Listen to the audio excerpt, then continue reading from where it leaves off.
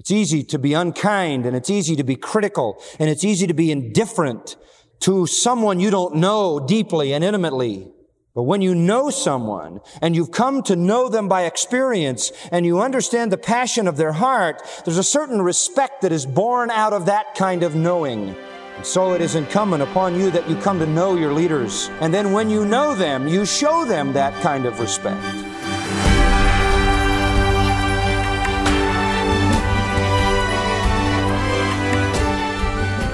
Welcome to Grace to You with John MacArthur. I'm your host, Phil Johnson.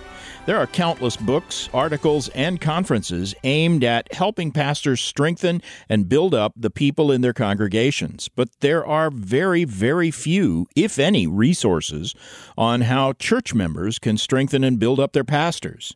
So today on Grace to You, John MacArthur is going to look at how you can bless your church leaders, how you can be a source of encouragement to them, and take burdens off their shoulders. This lesson on how you can minister to your pastor is part of John's series, The Bible-Driven Church. Turn to the book of 1 Thessalonians, and here's John. Well, let's open our Bibles for our time in God's Word, chapter 5 of 1 Thessalonians. Chapter 5 of 1 Thessalonians. We're studying verses 12 and 13. Let me read them to you. 1 Thessalonians 5, 12 and 13. But we request of you, brethren, that you appreciate those who diligently labor among you and have charge over you in the Lord and give you instruction, and that you esteem them very highly in love because of their work. Live in peace with one another. These two verses discuss how the sheep are to treat the shepherd, how the shepherds are to treat the sheep within the framework of Christian fellowship in the church. We talked about the responsibility of the shepherds to the sheep, how shepherds are to care for their sheep. That, of course, was a message close to my own heart as a shepherd who has sheep and the responsibility before God to do that kind of care. We already looked at the responsibility of the shepherds to their sheep, and we noted that they are to labor among the sheep, first of all. Secondly, they are to exercise authority over the sheep, and they are to give instruction for the sheep. We carefully delineated those three things. The first point, laboring among the sheep, you notice there in verse 12, those who diligently labor among you, pastors, elders, overseers, shepherds, are to labor hard, work to the point of exhaustion in a sacrificial life of service alongside the sheep. Total dedication is seen there. That's the servant role of humility. And then note, please, also, they have charge over you in the Lord. They have authority over the sheep by virtue of the Lord's calling, for His sake, by His will, for His glory. They are to preside and direct and lead. And then at the end of verse 12, they are to give you instruction for the sheep. Teaching is the primary element. They are to be skilled teachers, skilled at delineating and disseminating the word of truth. Now let's go to the responsibility of the sheep to their shepherds. And this is very, very basic. I mean, the church has to know this. This is the bottom line in our relationship together. Sometimes sheep can be very hard on shepherds. Somebody said, we think sheep are cuddly little creatures because the only ones we ever deal with are stuffed. That's true. If you've ever worked with sheep, and I have been exposed to them just enough to know they are weak, helpless, unorganized, prone to wander, demanding, dirty, and have sharp hooves.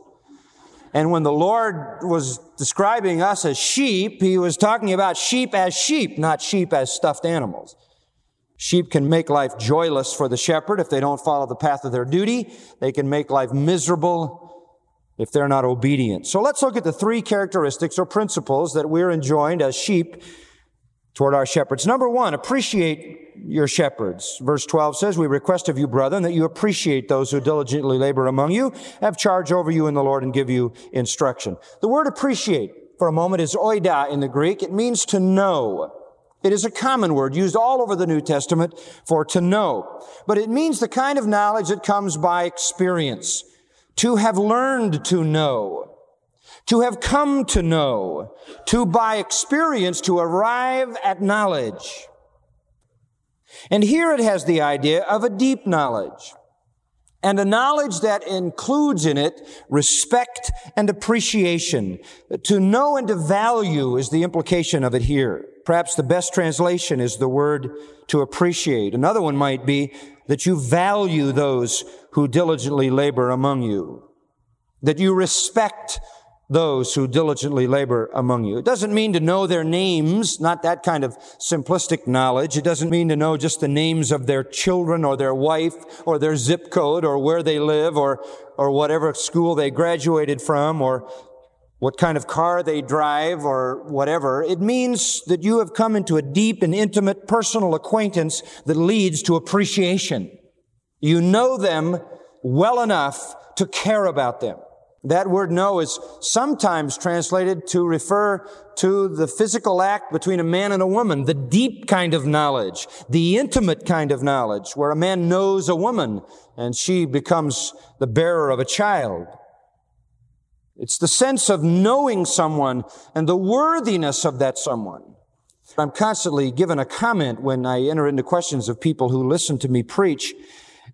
Very, very frequently, they will say to me, I feel like I know you. I've never been personally acquainted with you. I haven't spent a lot of time with you, but I feel like I know you. And what they're really saying is that because they have listened for so long to the pouring out of the heart of the preacher, there's a sense in which you know that person.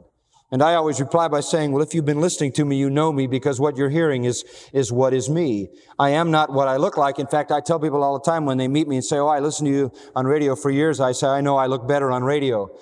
It isn't a question of what I look like. You don't know me by knowing what I look like. You know me by knowing what I feel, right? You know me by knowing what comes out of my heart. You know me by knowing the passions of my life. It's easy to be unkind, and it's easy to be critical, and it's easy to be indifferent to someone you don't know deeply and intimately. But when you know someone, and you've come to know them by experience, and you understand the passion of their heart, there's a certain respect that is born out of that kind of knowing. And so it is incumbent upon you that you come to know your leaders. If you're going to respect them and appreciate them and admire them and understand their worth and their value, it means that you are going to have to come to know them. And then when you know them, you show them that kind of respect. Now, I need to say that this has some overtones regarding financial support. And again, I want to give a disclaimer. I do not want a raise. I will not accept a raise. I'm not asking for a raise. But it is important for you to know that the connection in the text implies that this matter of appreciation involves giving financial support. To show you that, you need only look at 1 Timothy 5:17, just briefly there, where it says, let the elders who rule well, those who do it with excellence, be considered worthy of double honor, especially those who work hard at preaching and teaching. Now, here are elders ruling, and they are worthy men. Their worthiness calls for double honor. Timē. Now, what does that mean? Well, it can mean respect. It can mean high regard. But the context here shows that it includes pay. He has just in prior verses 3 to 16, discussed the support of widows. Now he discusses the support of ministers, pastors. And he is saying if they rule well, they are worthy of double timē. By the way, on a number of occasions in the New Testament, Matthew 27, 6 and 9, 1 Corinthians 6:20, the word timē is associated with money. And so he is saying give them respect and remuneration and make it double. Double honor, double respect, and generous pay. Why? Because you are rewarding the well-ruling elders, those that are diligent, faithful elders. They are worthy, they deserve it. And by the way, as a footnote, there's nobody better to be trusted than a godly man with the resources you give him.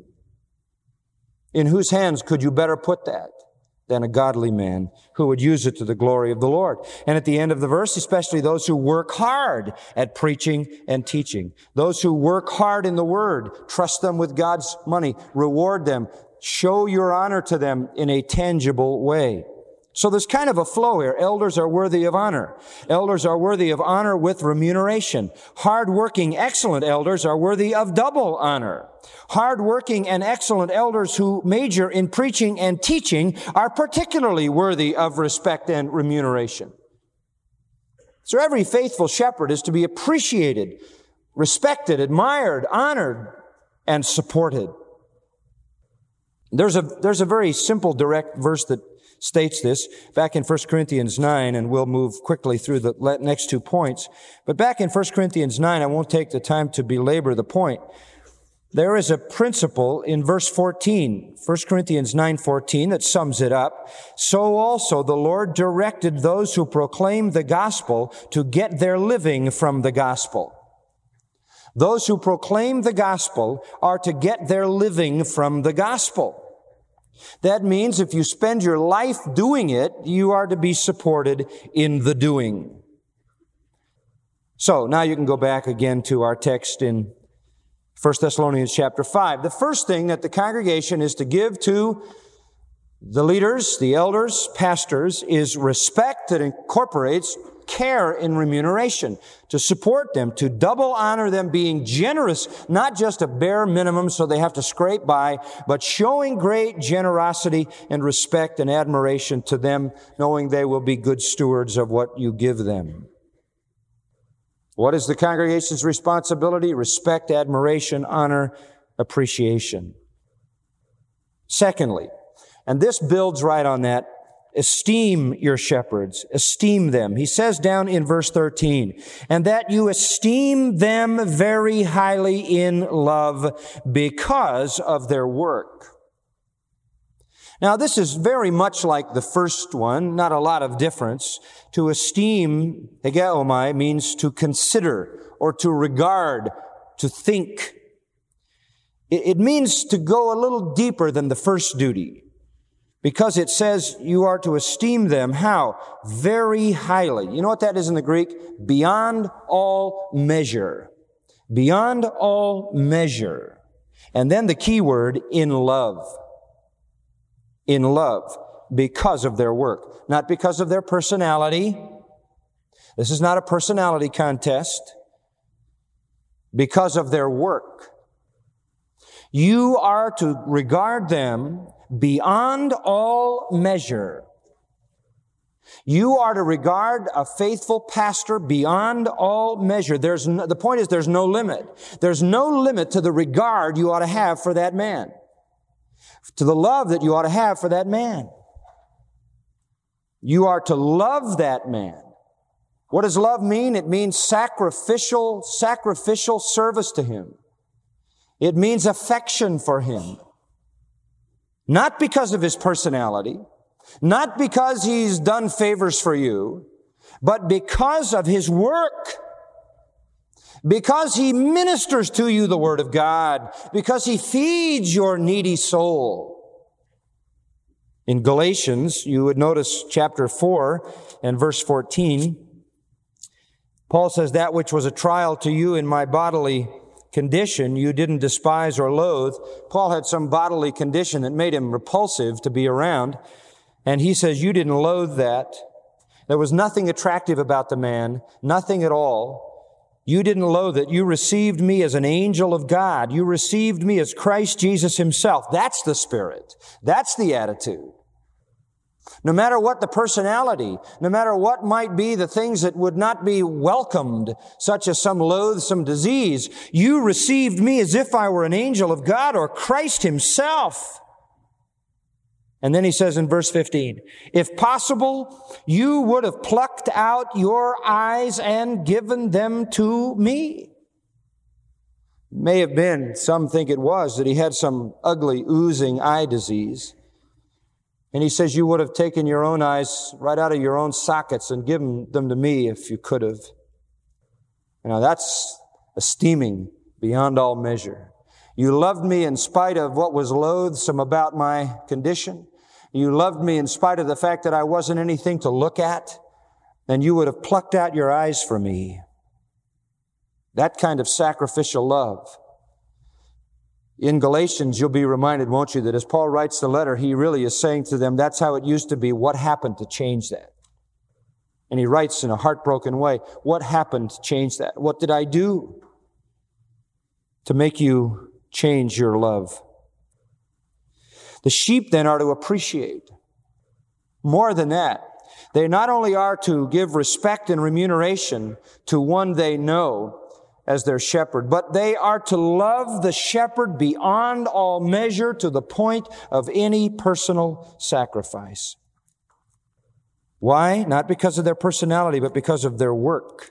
They've been called by God. They've been set apart for a special work, and the people are to appreciate them and to acknowledge and love that work they have been called to do. Listen to John 13:20. Truly, truly, I say to you, he who receives whomever I send receives me.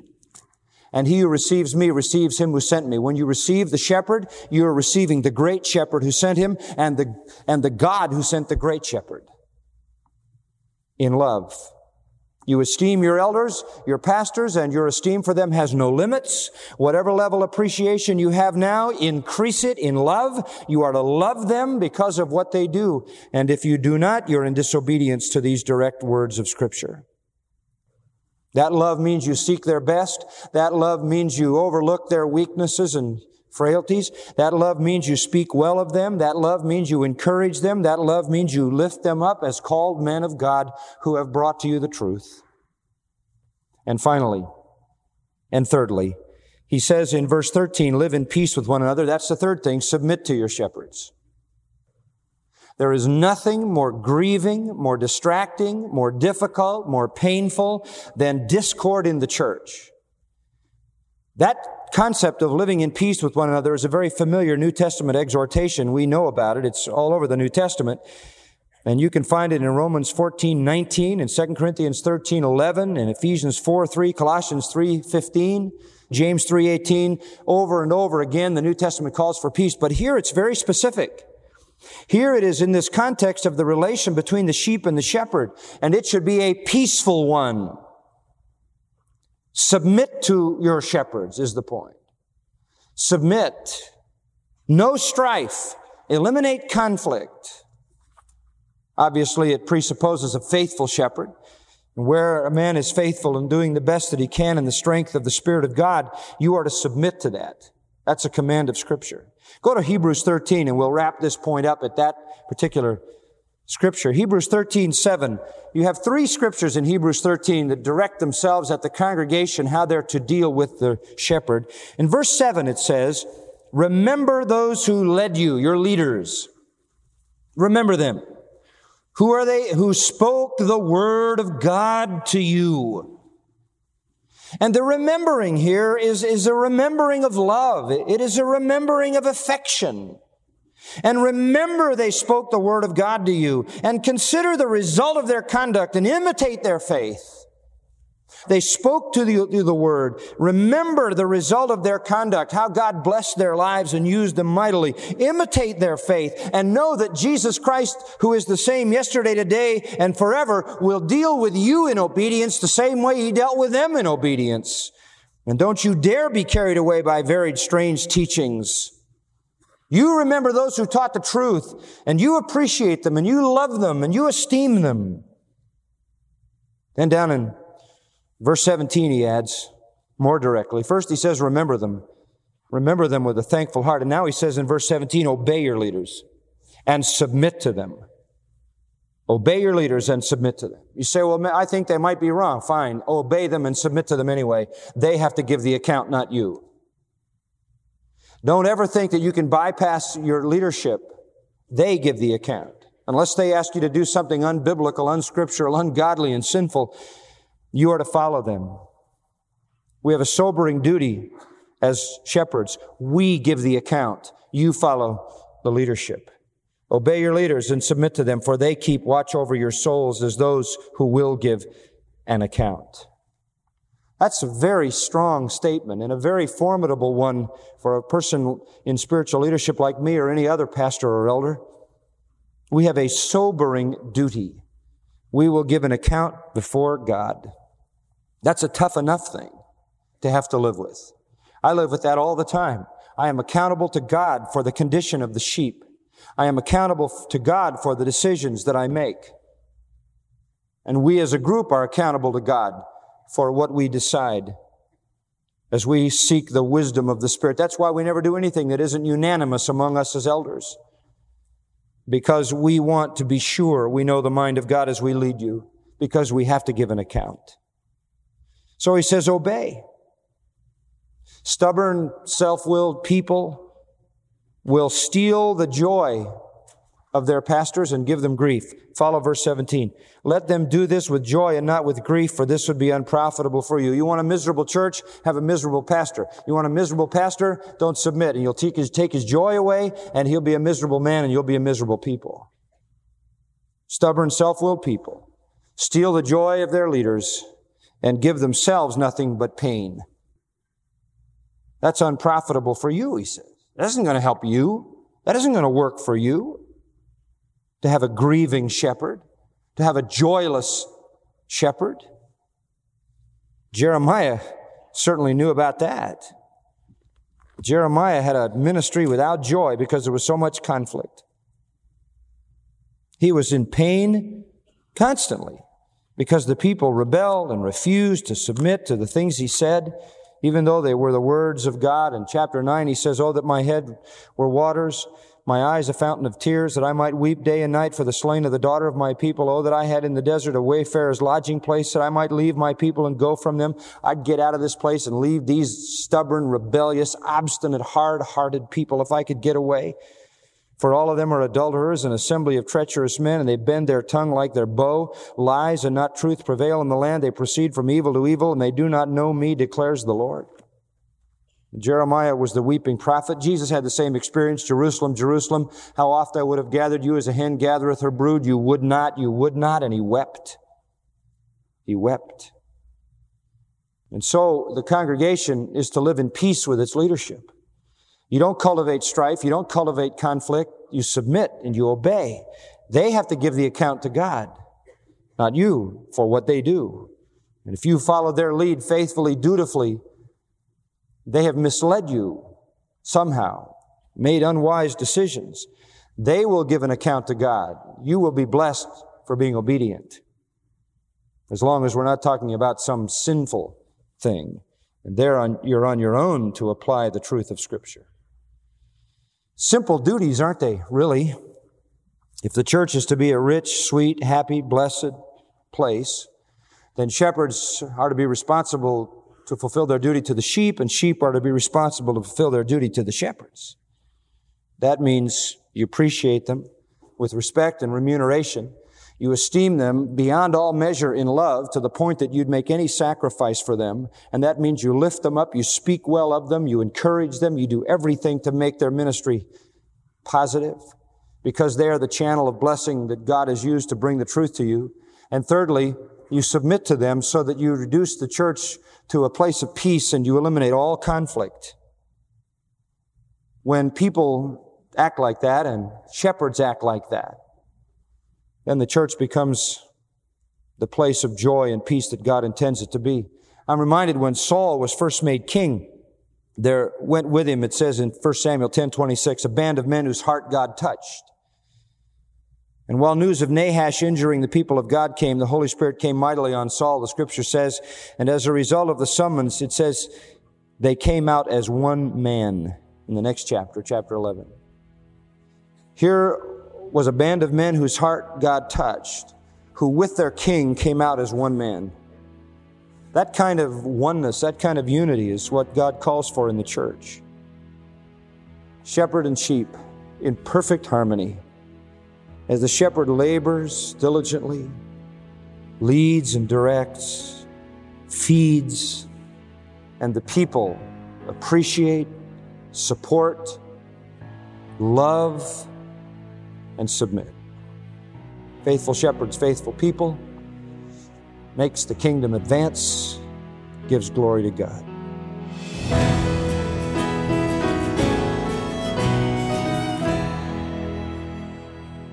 You're listening to Grace to You, featuring John MacArthur, Chancellor of the Masters University and Seminary. He calls his current series The Bible-Driven Church. John, we're talking about being a Bible-driven church, a Bible-driven people. Here's an important point to make. You're never going to be driven by the Bible if you're not regularly feeding on its truth, if your heart isn't full of it, if your mind isn't meditating on it. And John, even for people who love the Word of God, it still takes work, hard work, to know Scripture well enough to let it drive you. Yeah, it's like anything. It's a discipline, and we need to be in the Word every day. We don't live by bread alone, but by every word that proceeds out of the mouth of God, and that means the whole of Scripture. You want to start at that point, just start reading the Bible. It's amazing how the Bible is so self-explanatory that it'll explain itself to you as you accumulate more reading in the text. So the best starting point for you to be a Bible-driven person is to know what's in the Bible, as you said, Phil. And here's a tool that we talked about toward the end of the year, and I need to mention it now because we're still early enough in January. It's the MacArthur Daily Bible. There is no substitute for daily Bible reading. It takes discipline, but 15, 20 minutes a day, that is not too much to ask for the benefit that it brings. This daily Bible is basically a reading from the Old Testament, the New Testament, Psalms and Proverbs for every day, 365 days a year. And if you do it every day, at the end of the year, you will have read the entire Bible. And with the reading each day is a devotional that kind of points you in a direction of a spiritual truth that can be applied that day. Now, look, January 1 is already in the rearview mirror, and we're moving rapidly away from it. But you can start and catch up pretty fast with the MacArthur Daily Bible. Don't put off getting one. Cultivate the habit of daily Scripture reading, and you can order one today. The price is very reasonable. Get a MacArthur Daily Bible today and read through the Bible this year. You will see a profound impact on your life, and that will be directly related to your spiritual joy and fruitfulness. The MacArthur Daily Bible is also excellent for family devotions. It gives helpful structure for learning and growing in God's Word together. To get the MacArthur Daily Bible for yourself or a few copies for your family, contact us today. As John said, the MacArthur Daily Bible is available for a reasonable price and shipping is free. To order, call our toll-free number 855-GRACE or use our website, gty.org. Again, the MacArthur Daily Bible will help you read through the entire Bible this year and every year. Order yours by calling 855-GRACE or go to gty.org.